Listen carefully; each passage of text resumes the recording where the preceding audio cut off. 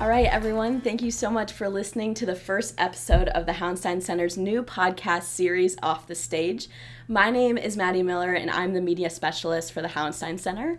Today, I am joined by Hal Brands. Hal is currently the Kissinger Distinguished Professor of Global Affairs at Johns Hopkins University School of Advanced International Studies, a resident scholar at the American Enterprise Institute, and a columnist at Bloomberg Opinion. That was a mouthful, but I hope I got everything right. Hal, thank you so much for being on the podcast today. Thanks for having me, Maddie. Yeah, okay, so we're going to start out this episode today with a few questions from our BOQ, which stands for Bowl of Questions. So for those listening, these are questions that were actually submitted via social media, and Hal is going to pick a few to answer at random. If you who are listening are interested in submitting some questions for our future speakers to answer during the podcast, follow us on social media and be on the lookout for a post asking for submissions. Okay, Hal, you can Okay, should I do it one at a time or just grab a handful? Yeah, or maybe just grab one, read it Right. out loud, and then you can answer it. Here we go. I love the bowl of questions, by the way. Thank you. This is a wonderful innovation in podcasting. Thank you. Who is your childhood hero?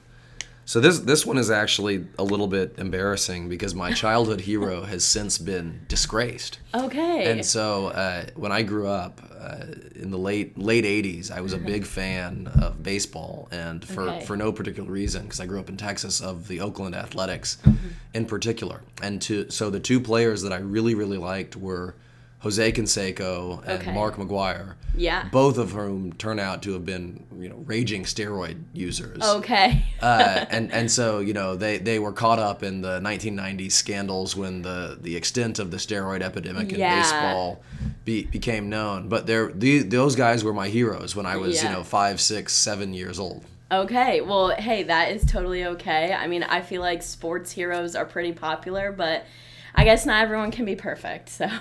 That's right. That's right. It's a good lesson. Yes, it is. Okay, how about you do one more question from the BOQ? All right, so question number 2 from the BOQ is, what does a perfect Saturday look like to you? Yeah, that's a great question. Okay, that's a good one. So I can, maybe easier to just describe kind of like a typical Saturday, right? Yeah. And so typically what I would do is I try to get up and go swimming or running and get the blood flowing a little bit. Maybe do a little bit of work to catch up from the week, but not too much. Yeah. I'm really big into breakfast. Breakfast is by far my favorite meal of the day. And one of like 4 things that I can cook adequately are breakfast sandwiches. Okay. And so I'll make myself and whoever else in the family wants one breakfast sandwiches. Love that. Have, a gallon of coffee. Okay. And kind of hang out and relax a little bit. And then maybe in the afternoon, if I'm lucky, I can drag one or both of my kids to the golf course for a round of golf. So I grew up playing golf. I am trying to pass it on to my kids. There's typically a lot of kicking and screaming when I tell them they're gonna play golf, but then when we get out on the course, it's a little bit better. They're 11 and 9, and so they're taking to it gradually. Yeah. And then come home and have cocktails with my wife, and maybe see some of our friends in the neighborhood, and that would be a really nice Saturday for me. Oh, I love that. That's perfect. I have to ask, what's a go-to breakfast sandwich? What's in it? Yeah, so typically it would be an everything bagel with a couple of fried eggs and then either sausage or bacon. Yeah. Sometimes I might mix it up with ham or steak, if we've had steak earlier in the week or something like that. And then some cheese and probably some Cholula. I'm a big Cholula fan, so they're getting free product placement on this podcast. On this podcast. Wow, that sounds really good. I actually had an everything bagel this morning, so I'm You can't beat an everything bagel. You can't beat it. Yeah, that's so true. Well, great. Thank you for those answers to those questions. We're going to transition into some questions geared more towards your life and how you came to be the historian and scholar you are today. So first, let's talk a little bit about your childhood.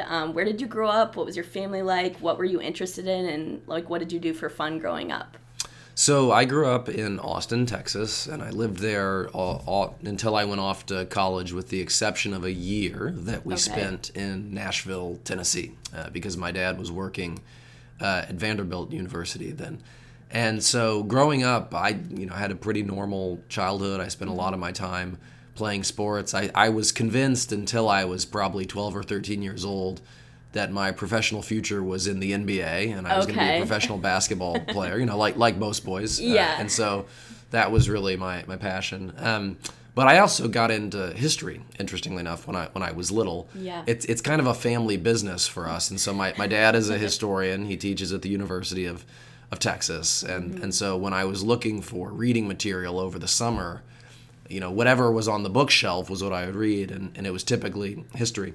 And in fact, there was one summer where I was, trying to find odd jobs so I could make money to buy candy or whatever kids do with money. Yeah. And my dad gave me the manuscript of a book he had just written, and he said, if you can go through this, for every error you find, whether it's a typographical error or a factual error, I'll pay you $3. Wow, that's awesome. And so, this was in 1992 or whatever, so, $3 was really worth something back then.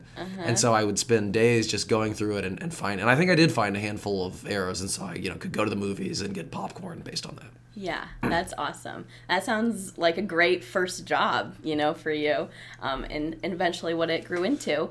So I saw that you went to Stanford for your undergrad. How did you choose Stanford, and what did you choose to major in? So when I was visiting colleges, my senior year in high school, yeah, and so I kind of took the shotgun approach to applying to colleges. I applied to probably 7 or 8 schools, most of which were either on the West Coast or on the East Coast. And I love Texas. I love getting back there, but I very much had the sense that I wanted to try something different for college. My sister had gone to college in California, and so the West Coast was on my radar screen. And I went to visit Stanford in February, I think it was, and it was 62 degrees and a relatively sunny day. Yeah. Compared to some of the places on the East Coast where it would have been -5 and snowy at that point. And so it was a pretty easy choice for me. And 18-year-olds don't always make decisions based on the sort of things you would like them to make decisions on, but it turned out to be a great decision. I love Stanford. It was an amazing school. I made friends that I still keep in touch with and will always keep in touch with there. And I ended up kind of finding my way into becoming a dual major in history and political science. Okay. Just because I was fortunate to take classes with great professors. And so at the end of my freshman year, I took a political science class that was called Strategy, War, and Politics, I believe. And it was kind of an introduction to the greatest hits of the international security subfield of political science. And so we studied the origins of World War I and World War II, why the atomic bomb was dropped on Japan at the end of World War II, so on and so forth. And I was just hooked. And so I knew that I wanted to study international security. And then my sophomore year, I took a class. It was called The United States Since 1945, and it was taught by a professor named Barton Bernstein, who had been at Stanford for 40 years at that point, and was really kind of an institution on campus. And he was both a wonderful teacher, and so he would give these just spellbinding lectures on everything from the origins of the Cold War to the impeachment of President Clinton in the 1990s. But he was also a wonderful mentor. And so he spent far more time than he needed to with me outside of class, kind of teaching me what it meant to be a historian. And I was off to the races from there. Yeah, that is awesome. That's so cool. So this is kind of a great lead to our next question. So it seems like from what I've learned about you, even coming to our event tonight, your passions kind of lie in political science, history, foreign affairs. So where did these passions stem from, which you kind of just talked about, and what keeps you captivated by these subjects year after year? Well, there's just so much going on in the world. And so if you study foreign policy or foreign affairs, it is impossible not to be interested by things that are happening on a daily basis. Now, those things are often tragic. And so one of the things that I spend a lot of time thinking about these days is the war in Ukraine and what it means for the future of U.S.-Russia relations and the future of the international system and European security and so on and so forth. And it's always important to keep in mind that there is a very human dimension to these things, right? Yeah. People are being maimed and killed on a daily basis, right?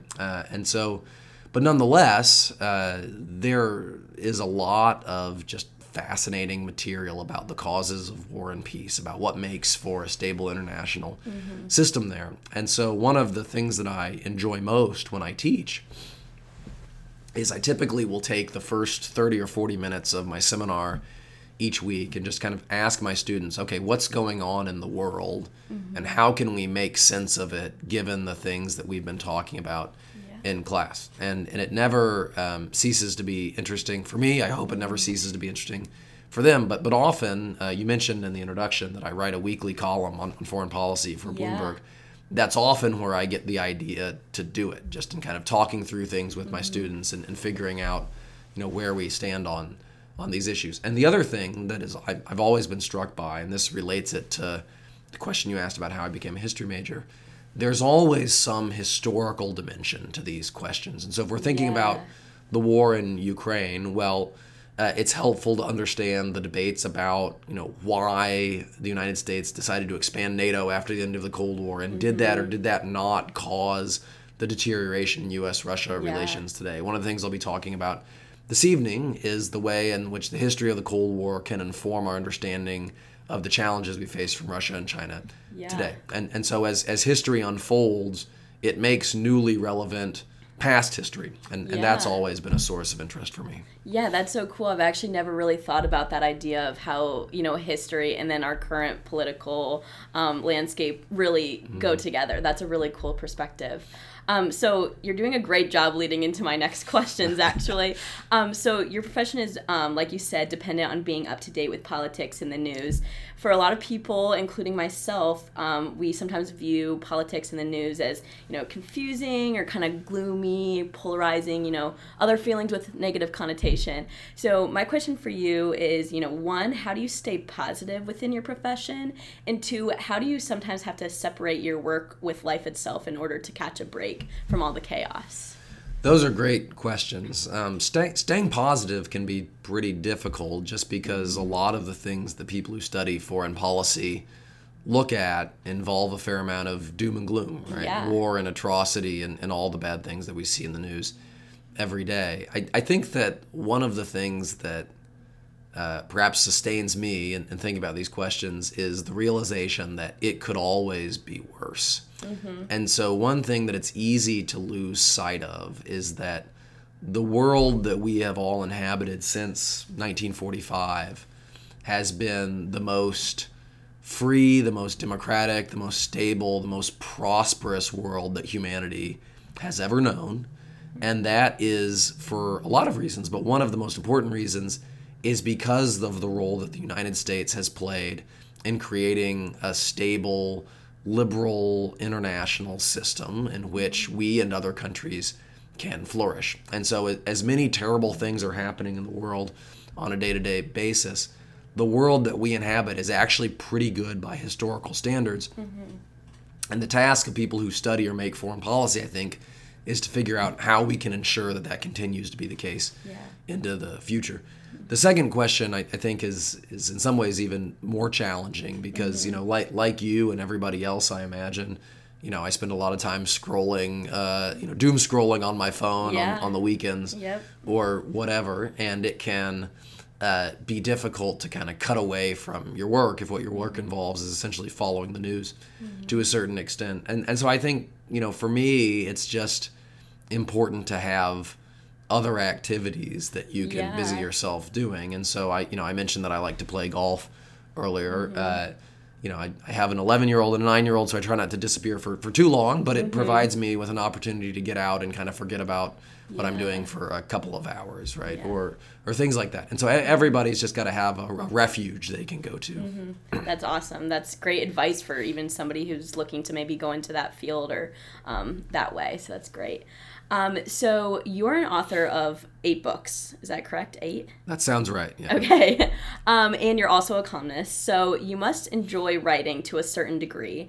Was writing a skill you learned over time simply because of your profession, or have you always loved writing and you simply are kind of just lucky that you get to use it in your profession? I think both. I'm definitely lucky that I get to use it in my profession, but writing is definitely a skill that you learn over time, and it's a skill that I and anybody else who writes for a living continue to learn, right? And so there's really no substitute for just hard work when it comes to writing. It's a craft that you never perfect. If it ever starts feeling easy, it means that you're doing it wrong and you're not putting in the work anymore. And so I really enjoy writing because writing is how I think. And so if I'm trying to figure out what I think about a given subject, the way that I do that, the way that I organize my thoughts on it, is by setting them down on paper. And in the process of doing that, I come to a much sharper realization of what I actually think about a subject and why. And so one of the cool things about writing a weekly column is it forces me to do that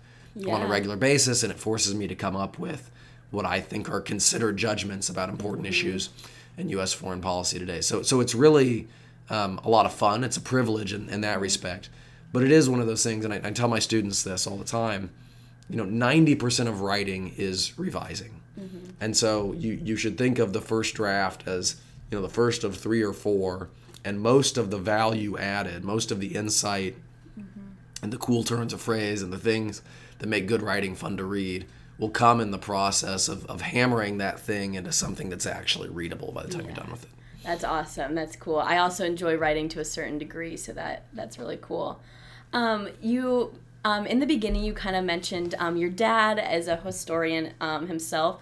How has your dad impacted your life and your profession, and what's your guys' relationship like today with you guys kind of being in similar professions? Well, there's always something that we can talk about, right? Because, if I'm working on a book project or he's working on a book project or, I'm thinking of trying to make sense of something, it's always great to be able to pick up the phone and give him a call and talk through that. And he's really been, in addition to being just a good dad, a great source of advice and counsel for me as I kind of thought about how to shape my career and shape my life. And so I definitely had a leg up, to be candid, because my dad could tell me about, what it meant to be an academic historian and what some of the challenges were and how he had navigated those challenges at an earlier stage of his career. And I've never stopped turning to him for advice since then. And so he's a great sounding board on issues, professional and substantive. And I like to think that I occasionally repay the favor, not that he needs it. And so it's been just wonderful to have somebody who shares similar professional and intellectual interests. Yeah, that's awesome. Thank you so much for sharing that. I have 2 more questions. So my second to last one is, you've done several jobs between graduating and what you currently do now. What has been the hardest job that you've had, and why was it such a challenge? Ooh, that is a good question. I think the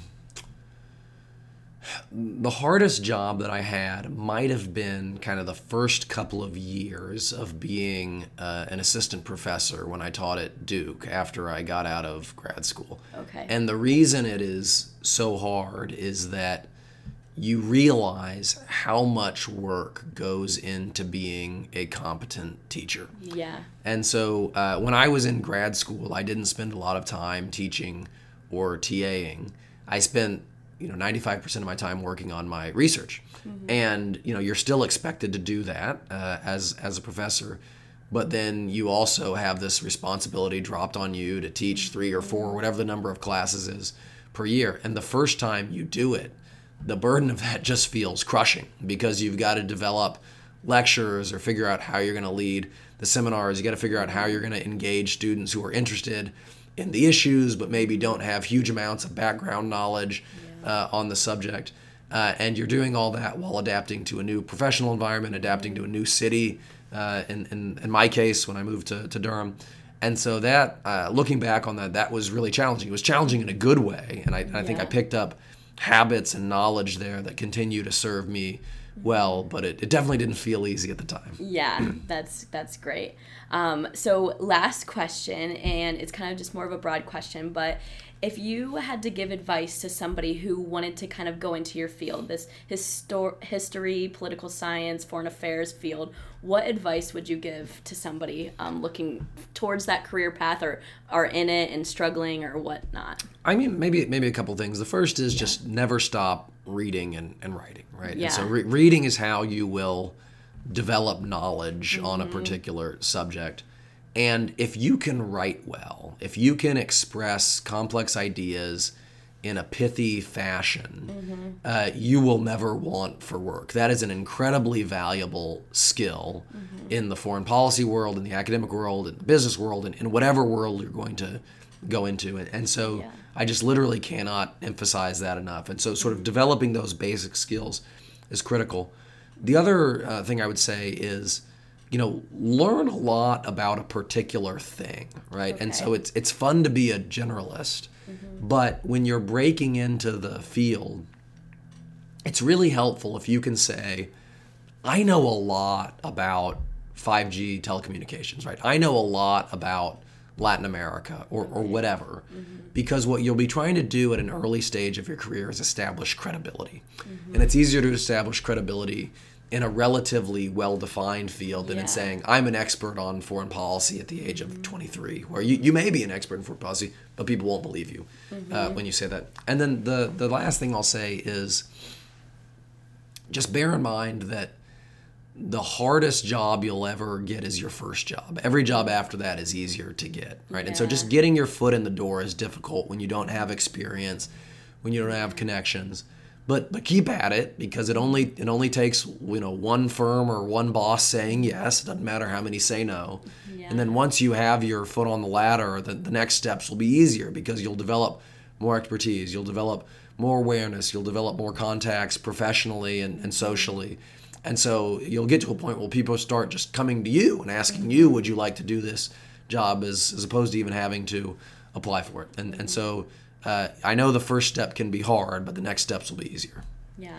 Well, thank you so much for that answer and all the answers to all these questions I asked you on this podcast. It was super awesome. But thank you so much for coming today. It was my pleasure. Thank you for having me. And thank you for being the guinea pig on our new series of this podcast. So that's absolutely. I hope I did okay. No, I think you did great, but thank you.